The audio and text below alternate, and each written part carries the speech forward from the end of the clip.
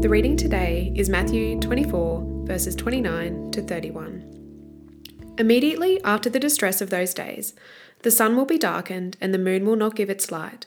The stars will fall from the sky and the heavenly bodies will be shaken. Then will appear the sign of the Son of Man in heaven. Then all the peoples of all the earth will mourn when they see the Son of Man coming on the clouds of heaven with power and great glory. And he will send his angels with a loud trumpet call, and will gather his elect from the four winds, from one end of the heavens to the other.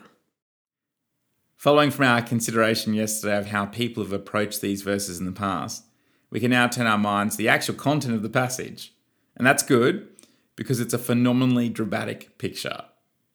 Every now and then I'll hear a Christian express concern that they will somehow miss the return of Jesus, that they'll be too busy or distracted, in the wrong place at the wrong time, or just somehow unable to recognise that Jesus has returned.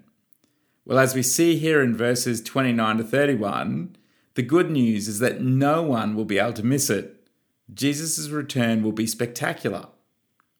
Note that Jesus' return won't just be accompanied by lightning, as we heard in verse 27, as is sometimes the case in appearances by God elsewhere in the Bible, such as Exodus 19 and Ezekiel 1 and Daniel 10.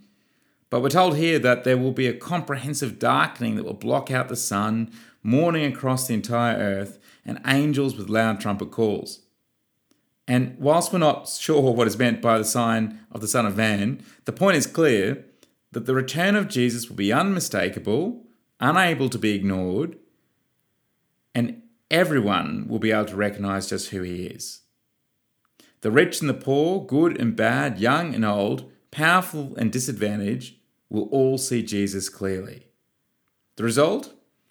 Not only will great mourning fall, a sign of imminent judgment, but God will gather his elect from all the earth.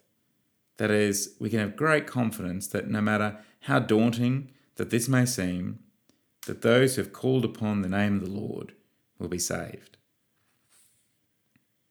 Saving God, thank you that no one will be able to miss the return of Jesus. Please help us look forward to this future with a great confidence, not based on ourselves, but on the saving work of Christ. Please help us to live with a great clarity of his return in order it might shape our priorities of today. Amen. If you have any questions or would like to find out more about our church, visit stbarts.com.au.